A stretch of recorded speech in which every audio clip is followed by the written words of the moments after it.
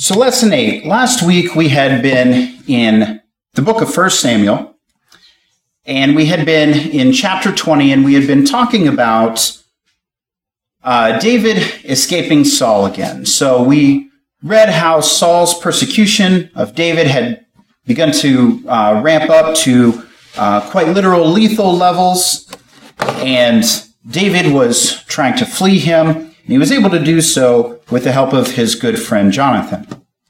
And so tonight, we're going to start off in 1 Samuel chapter 21. So if you want to open up your Bibles to 1 Samuel chapter 21, we'll start there tonight. And I'll go ahead and read the first 9 verses of 1 Samuel 21. Starting in verse 1, it says, "Then David came to Nob and to Ahimelech the priest. And Ahimelech came trembling to meet David and said to him, 'Why are you alone and no one with you?' David said to Ahimelech the priest, 'The king has commissioned me with a matter and has said to me, no one is to know anything about the matter which I am sending you and with which I have commissioned you. And I have directed the young men to a certain place. Now then, what do you have on hand? Give me 5 loaves of bread, or whatever can be found.' The priest answered David and said, 'There is no ordinary bread on hand, but there is consecrated bread, if only the young men have kept themselves from women.' David answered the priest and said to him, 'Be assured, women have been denied to us as previously when I left, and the bodies of the young men were consecrated, though it was an ordinary journey. How much more then will their bodies be consecrated today?' So the priest gave him consecrated bread. For there was no bread except the bread of the penance, which was removed from its place before the Lord, in order to put hot bread in its place on the day it was taken away. Now one of the servants of Saul was there that day, detained before the Lord, and his name was Doeg the Edomite, the chief of Saul's shepherds. And David said to Ahimelech, 'Now is there no sword or no spear or sword on hand? For I have brought neither my sword nor my weapons with me, because the king's matter was urgent.' Then the priest said, 'The sword of Goliath the Philistine, whom you killed in the valley of Elah, behold, it is wrapped in a cloth behind the ephod. If you would take it for yourself, take it, for there is no other except it here.' And David said, 'There is none like it. Give it to me.'" Okay, so question 1 says, why did David go to Nob? What change in the situation since Eli's time is obvious from the fact that the priests were at Nob? So let's start with the first half of that question. Why did David go to Nob?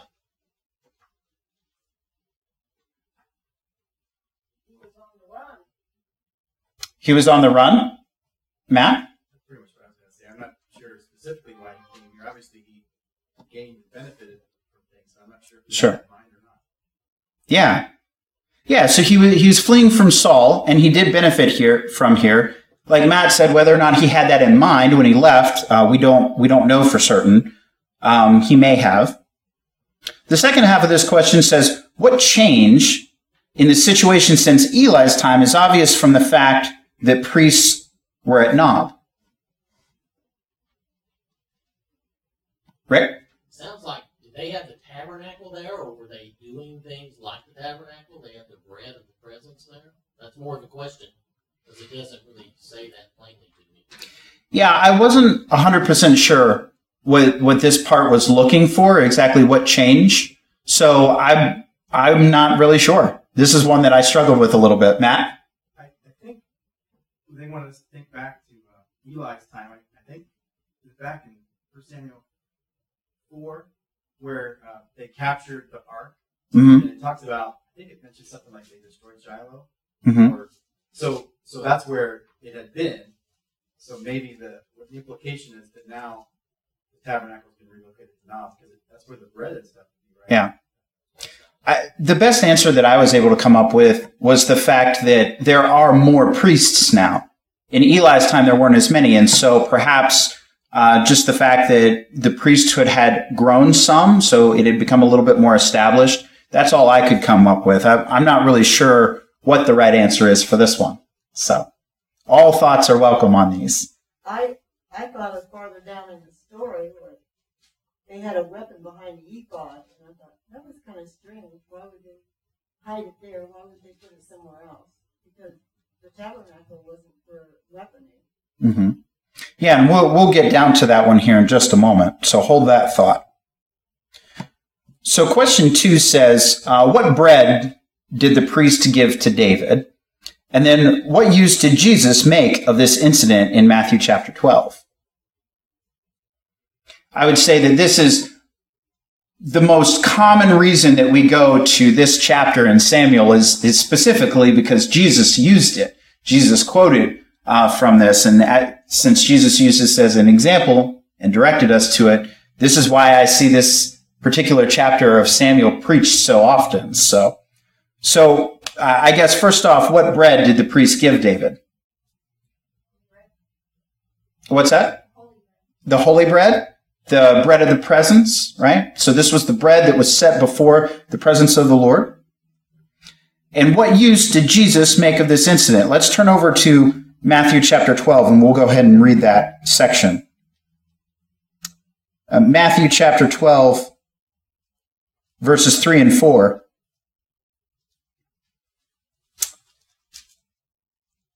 Actually, I'm going to go back up to verse 1 because I think that helps with the background a little bit. Starting in verse 1, it says, "At that time Jesus went through the grain fields on the Sabbath, and his disciples became hungry and began to pick the heads of grain and eat. Now when the Pharisees saw this, they said to him, 'Look, your disciples are doing what is not lawful to do on a Sabbath.' But he said to them, 'Have you not read what David did when he became hungry, he and his companions, how he entered the house of God, and they ate the consecrated bread which was not lawful for him to eat, nor for those with him, but for the priests alone?'" So, what is Jesus getting at here with this example? What's the lesson here?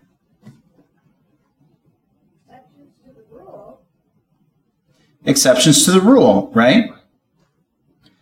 Because they weren't really working anyway. It's not like they were harvesting the field. What they were really doing was they were just picking some to eat. And just as with David back then, those priests allowed him to have bread to eat because I have a note here in the Amplified, part of their thing was that at their discretion to save someone's life, they could give them that bread so they would not be hungry and go and be starving. Yeah, God understands the value of human life better than we do since he gave it to us, right? He valued that, and so many of the Old Testament laws were there specifically to stress the importance and the sanctity of life. And so Jesus is trying to stress that to them, that above some of their rituals, human life is valued even above that, right? Matt? In Mark's account, it's the same thing. In Mark 2:27, Jesus also said the Sabbath was made for man and not man for the Sabbath. And so I think part of the point was this is a day of rest. I mean, for them to honor God, but also just rest. Yeah. And if people need rest, but they also, if they're starving to death, they need bread too. So yeah. The principle is to take care of business. Right. Exactly. And so here we see that happening, and this is the example that Jesus refers to, where David isn't taking this out of some desire to break rules, but out of a human need. He needed food, and so that's what drove it. Now, question 3 says, how did David arm himself? And Pat already started to allude to this one. How did David arm himself?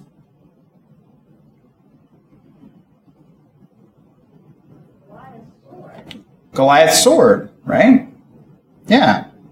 We remember back when he defeated Goliath that this was placed here. It was given there. I don't know why exactly they kept it in this specific location.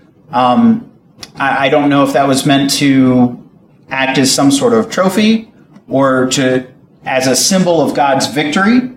Maybe. It doesn't really say why they chose it to rest or to reside in that place. But nonetheless, it was there, and so this is the only weapon in this place, and so David claims that. Now, I do want to point out, our lesson book doesn't go over this point, but I think it's worth noting that when David came to Nob and he's speaking to Ahimelech, he gives Ahimelech a reason as to why he's there, right? How honest would you say that answer is? We talked about that Sunday morning, didn't we? Did we? I don't remember. Well, not on this lesson, but we talked about how far we can go with what we're saying, whether it's a lie or not. Yeah. This, in this case, we can see where the danger that's presented to David drives him to dishonesty in this case. Now, we know that looking back in David's history, that danger to David's life didn't always make him do that. He certainly stood up to mortal peril more than once before, but in this case, it gets to him. It's easy for us to forget that some of the characters in the Bible, these larger-than-life characters, are just men. They're just human, you know, and they had flaws just like the rest of us. And while we might pass a test on one day, we might be able to withstand a temptation on one day, we might be weak to the exact same kind of temptation on a different day. It's important for us to remember as we read these things that not everything that these paragons in the Bible did was some wonderful, great thing. You know, we know that these are flawed people, and they do flawed things from time to time. So it's important as we study these that we understand what was a good lesson to learn from that character versus a bad lesson that we don't want to take away from it, right? And this is one where David's obviously lying, and that has consequences as we go down further. So I just wanted to point that out because I thought it was interesting. Pat? It could have been in one of Matthew's sermons where he talked about Abraham and Sarah, where he lied about Sarah being his sister instead of his wife. Mm-hmm. Yeah, there are other characters that certainly fell prey to similar temptations and same behaviors. Eileen? So the first verse, it says that Ahimelech was afraid of David. Why? Why do you think? Why? Does he know that he's potential king, that he's going to be there? Does he know that? Why is the king traveling alone? Is that the reason? Could be. Kim, what do you think? He had a reputation that he had slain many people, so he was a warrior. So there might be that fear. Yeah, could be. That could certainly be it. David was a celebrity in Israel at this point for all the things that he had done. So certainly his reputation preceded him. That could be it. Rick? Just a thought, and it may not really have that much relevance, but Samuel could have told them that David was going to be the next king, since this was the priest. And because he says, "Why are you alone and no one with you?" He would expect, like he expected people to be with David, and also David was a commander of armies, so it wouldn't have been a surprise had people been with him. Yeah. And it could just be that, something about the fact that this famous person in Israel is traveling alone and in need of food. That's not something you would expect from a man who's on the same level as King Saul's son, right? The fact that he's showing up in the state he's in indicates that something's wrong. So perhaps Ahimelech was afraid for David, even. We don't really know. They don't elaborate on that. Pat? I just have to think, too, that he was actually protecting Saul and not saying all the bad things he knew about him, that he was out to kill him. He didn't put anything on Saul. Again, we certainly see that David takes great consideration for Saul, certainly much more than Saul has for David as we go down through. So moving on to number 4. So we're going to read a few more verses down in 1 Samuel. So 1 Samuel chapter 21, we're going to read verses 10 down to 15. So after David gets the bread and the sword, it says, "Then David set out and fled that day from Saul and went to Achish, king of Gath. But the servants of Achish said to him, 'Is this not David, the king of the land? Did they not sing of this one as they danced, saying, Saul has slain his thousands, and David his 10,000s? David took these words to heart and greatly feared Achish, king of Gath. So he disguised his sanity while in their sight and acted insanely in their custody. And he scribbled on the doors of the gate and drooled on his beard. Then Achish said to him, Look, You see the man is behaving like an insane person. Why do you bring him to me? Do I lack insane people that you have brought this one to behave like an insane person in my presence? Shall this one come into my house? So, to start, question 4 asks, what kind of city was Gath? Isn't this where Goliath was from? This was Goliath's hometown, right? What's another way that you might state that? City of Giants. City of Giants? Philistine, right? Philistine. Yeah, it was an enemy city, right? We see it says, was the attempt to find refuge there a wise move by David? What do you suppose he could have been thinking? Why would David flee to a city of his enemies? Saul wouldn't be there. What's that? I said because Saul wouldn't be there. Because Saul wouldn't be there?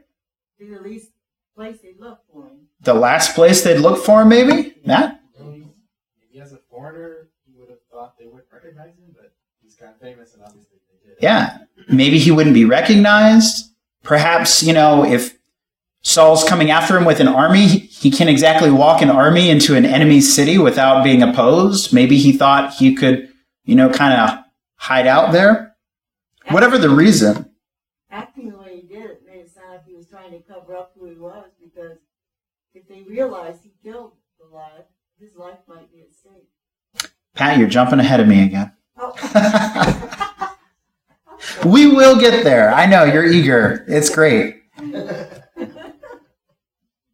So question 5 says, what wars had given David the fame celebrated in the song quoted in verse 11, where they say, Saul had slain his thousands and David his tens of thousands? What wars gave David that fame that led to that song? Fighting the Philistines. Fighting the Philistines? Yeah, I wasn't sure. An official name, but I don't know if there was an official name. If anybody knows of that, I'd like to know it. But I just said the wars with the Philistines. Is there another one? I don't know the name of the war, but I mean specifically Goliath, of course. Right. And there was that vague mention about being successful in war. Then there's also the 200 Philistines he killed at the bride price. So Right. all those together, I guess. Yeah, several conflicts that are listed out. I don't know if they're ever given like an official name, but they're all conflicts with the Philistines. Now, Pat, how did David escape the danger? He acted like he's crazy. He acted crazy, right? This is an almost comical moment in the Bible where they bring David, who's acting insane, before Achish. I like Achish. I like his response. Do I need more crazy people? Do I really need that? It's really comical. So it's also interesting because you can look and understand a little bit more about David's mindset if you go to the Psalms right here. There are 2 Psalms specifically that I would point your attention to. We won't read all of them, but first is Psalm 56. Psalm 56 is about when he's first captured. Let me see. Let me flip over here. If you look at Psalm 56, it says, just in verse 1, it says, for the music director, according to Jonath Elam Rehoboam, a Miktam of David, it says, when the Philistines seized him in Gath. And so you can see, as you go down through here, down through Psalm 56, that David is afraid. Now, eventually, by the end of the psalm, that fear turns to trust in the Lord. But it kind of sets the tone for what happens when David flees to the city and then gets captured. And if you turn over to Psalm 34, Psalm 34 is about when David acted crazy and escaped. Psalm 34, in the first verse, it says, a psalm of David when he pretended to be insane before Abimelech, who drove him away and departed. And so you can kind of get a better understanding of David's mind and where he was at spiritually by reading these Psalms. Again, when you're able to look at multiple books of the Bible side by side, they offer so much insight into the characters and what's going on. So I'm going to pause there for just a moment. Any other questions, comments before we continue on with the lesson? Kim? When you're really terrified and afraid, fear will make you do wacky, crazy things. Yeah, absolutely. Matt? Did we ask the same question that we asked about his statement with the bread? You know, is he being honest? Is he being honest in his portrayal of himself? Being crazy here, when in fact he's not. Yeah. And it's, you know, it's an act of war, right? Yeah. Is it honest to stab someone in the heart when you're in battle? I mean, that's kind of what happens in war. It's pretty rough. Yeah. I think you can see that whether or not that ended up being a fault accredited to him, you can see from the Psalms that he still had much trust in the Lord. And so this is still a time in David's life where he is very, very much trusting in God, and God's Spirit is still leading him because he's eventually going to take this throne from Saul. And so this is still a period in David's life where, although he does make some mistakes, I would say he's still on the rise and for the most part righteous. Again, he's still human. He's prone to mistakes just like all of us. So question 7 says, it's talking about David at the cave of Adullam and then in Moab. And we're going to read this first part here before we actually read the question. So we are in 1 Samuel chapter 22 for this part. 1 Samuel chapter 22. I have a question. Yes, Pat. Where he goes and gets the sword of Goliath, it never mentions it anymore. Like when he went into the city of Gath. What I understand, that was a pretty good-sized sword. Like, How did he just hide it when he went in? Did he put it underneath a... It doesn't say. Something? Because it doesn't... He might have abandoned He it. didn't walk in with it going like this. They would have known it was Goliath's sword, you know? Oh, maybe. They might have known it was his. They might have thought it belonged to one of the other giants. It really doesn't say. David might have ditched that before he was captured. We really just don't know. So 1 Samuel chapter 22, starting in verse 1, we'll read verses 1 to 5. So after David departed there and escaped from the cave of Adullam, and went with his brothers and all of his father's household, and when his brothers and all of his father's household heard about it, they went down there to him. Then everyone who was in distress and everyone who was in debt and everyone who was discontented gathered to him, and he became captain over them. Now there were about 400 men with him. And David went from there to Mizpah of Moab. And he said to the king of Moab, "Please let my father and mother come and stay with you until I know what God will do for me." Then he left them with the king of Moab and stayed with him all the time that David was in the stronghold. But Gad the prophet said to David, "Do not stay in the stronghold. Leave and go into the land of Judah." So David left and went into the forest of Hereth. So when you consider the rest of the chapter, do you think it was wise for David's family to come with him to the cave of Adullam? Explain. Well, first of all, it's Yeah. easier to hide when just one person. Yeah. Hide all those other people and you don't. Yeah. It's a lot easier to hide when it's just you, right? So maybe in that regard, we would say maybe that was unwise. What about the rest of if you think down, if you've read the rest of the chapter, why might this have been a good or a bad thing? Well, Jesse was the grandson of Ruth of Boaz, right? Mm-hmm. So maybe there was still some connection to the Moabites that they could make use of here. I'm not really sure. It's just a thought. Mm-hmm. My thinking was that perhaps if David's family had stayed where they were, that Saul would have had them executed. The fact that they go into hiding when Saul is actively searching for him, Saul may have found them if they had stayed where they were. And so by going and hiding with David, they might have saved their lives. So we don't know that for a fact, but that could have been what the author is getting at here. Now, it says that others came with him too. So who else came with them? Kind of like, I can't think of the story, but anyway. Band of misfits. Yeah, the band of misfits. Right. All these people that are bitter and in debt. All the malcontents, right? People who are distressed, in debt, discontented. I wanted to say Robin Hood. That's what I was trying to say. Robin Hood, What yeah. was come out was Peter Pan. I knew that was wrong. His band of merry men, right? Yeah. Or not so merry men. I didn't know. Yeah, so David gathers a little bit of a following, people who are not happy with Saul's rule, and he brings them together, and he becomes the captain over them.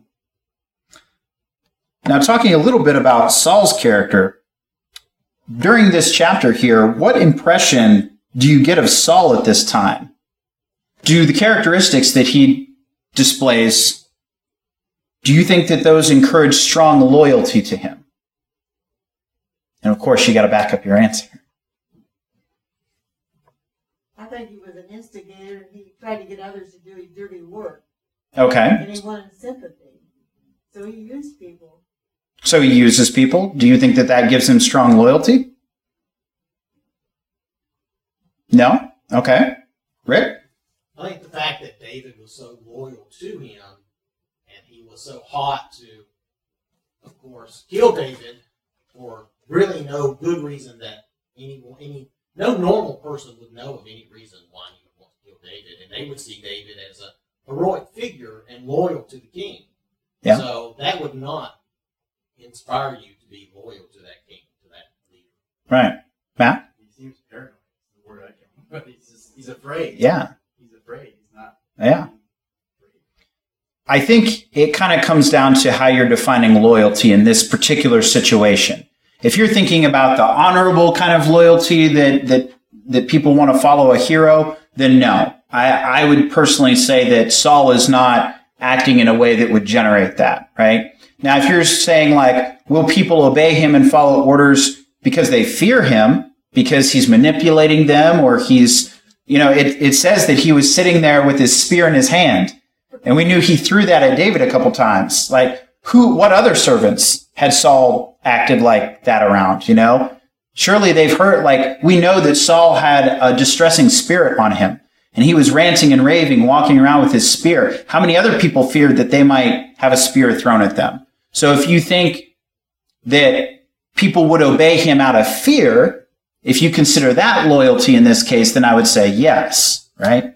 But in general, I think what the text is getting at here is that no, Saul is manipulative, but he's also acting like a crazy person. He's paranoid. He's not acting in a very royal, kingly manner, right? We'll answer one more question here, and then I think it's time we'll have to wrap up. So question 9, how did Saul learn where David was? He checked Find Friends on his phone, right? That rotten dough egg. That rotten Doeg. He would have gotten away with it too, right? Doeg the Edomite. We're told a little bit about Doeg. Who was Doeg? We were introduced to him earlier. He was kind of hanging out there when David came, had that discussion with the priest about the bread. And Yeah. Sort of, kind of watching that. Yeah. Intelligence. Yeah, he had said that he was there when that took place because he was detained before the Lord. I don't know exactly what that entails. It sounds like he might have done something wrong and they were holding him there for a little bit. I don't know if that was punishment or questioning. It also said that he was chief of Saul's shepherds. So a man of some level of importance as well. All right, we'll stop there for tonight. We'll pick up next week. We'll be continuing in 1 Samuel 22. So thank you, everyone. I really appreciate the participation. If you want to go ahead and follow with me, I encourage you to open up your Bibles back to the book of Matthew, to chapter 5, and we'll start in verse 43 down to the end of the chapter.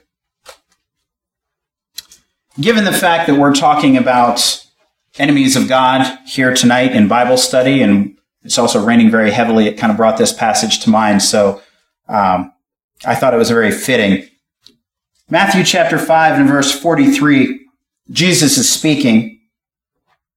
He says, "You have heard it said, 'You shall love your neighbor and hate your enemy.' But I say to you, love your enemies and pray for those who persecute you, so that you may prove yourselves to be sons of your Father who is in heaven. For he causes his sun to rise on the evil and the good, and he sends rain on the righteous and the unrighteous. For if you love those who love you, what reward do you have? Even the tax collectors, do they not do the same?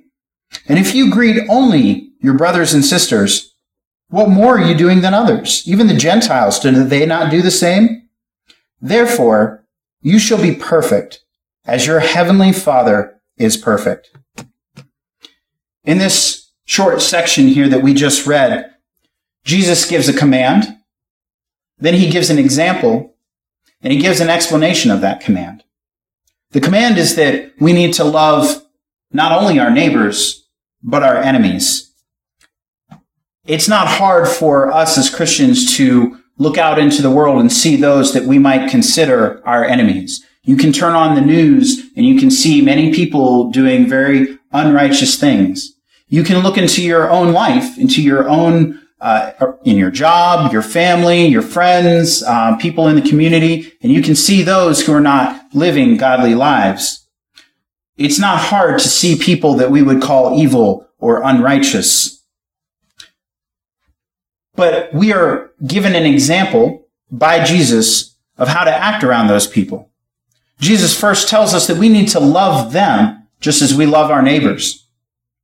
And then he goes on further and he gives us an example of how God already does this same thing. It says that God gives the sun and the rain to those who are good and to evil. Now, looking out tonight, maybe we're not so fond of the rain, but in this example, the rain is a good thing.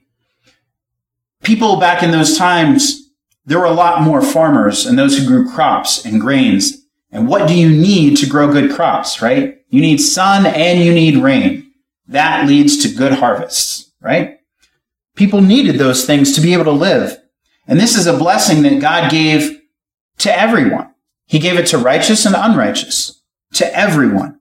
So even those who lived unrighteous lives, God still had benefits available to them. He's giving us that example. And then Christ goes on to explain why that's important. He says, if you love those who love you, what reward do you have? In other words, is it really that difficult to be loving to someone who already loves you? For someone who's kind to you and loves you and treats you well, is it really such a hard chore to love them back? It's easy, right? It's easy to love those who love you first. Much harder to show love to those who don't love you. And so that's what Christ is encouraging us to do. When we go to work, we're rewarded for doing hard things. That's why it's called work, right? When we go out and we do something fun, it's a hobby, and we typically don't get rewarded and paid for those things, right? The reward is maybe our own enjoyment. When we go to work and we work hard, we earn our paychecks. We earn money for that. When we want to earn a good reward with Christ, we need to do something that's worth a reward. And Christ is encouraging us to love those who don't always love us back.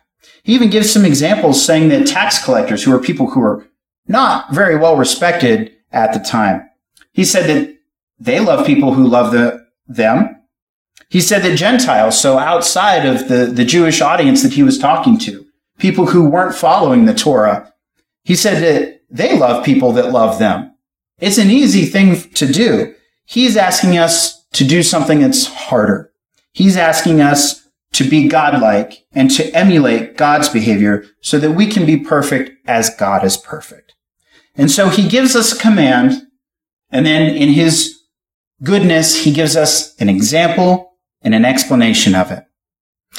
Tonight, I invite you to follow Christ's example. because this is one that applies to all of us. It is so easy for all of us to look out with scorn on those other people in the world who aren't trying to follow the Bible. There are people who mock it. There are people who don't care.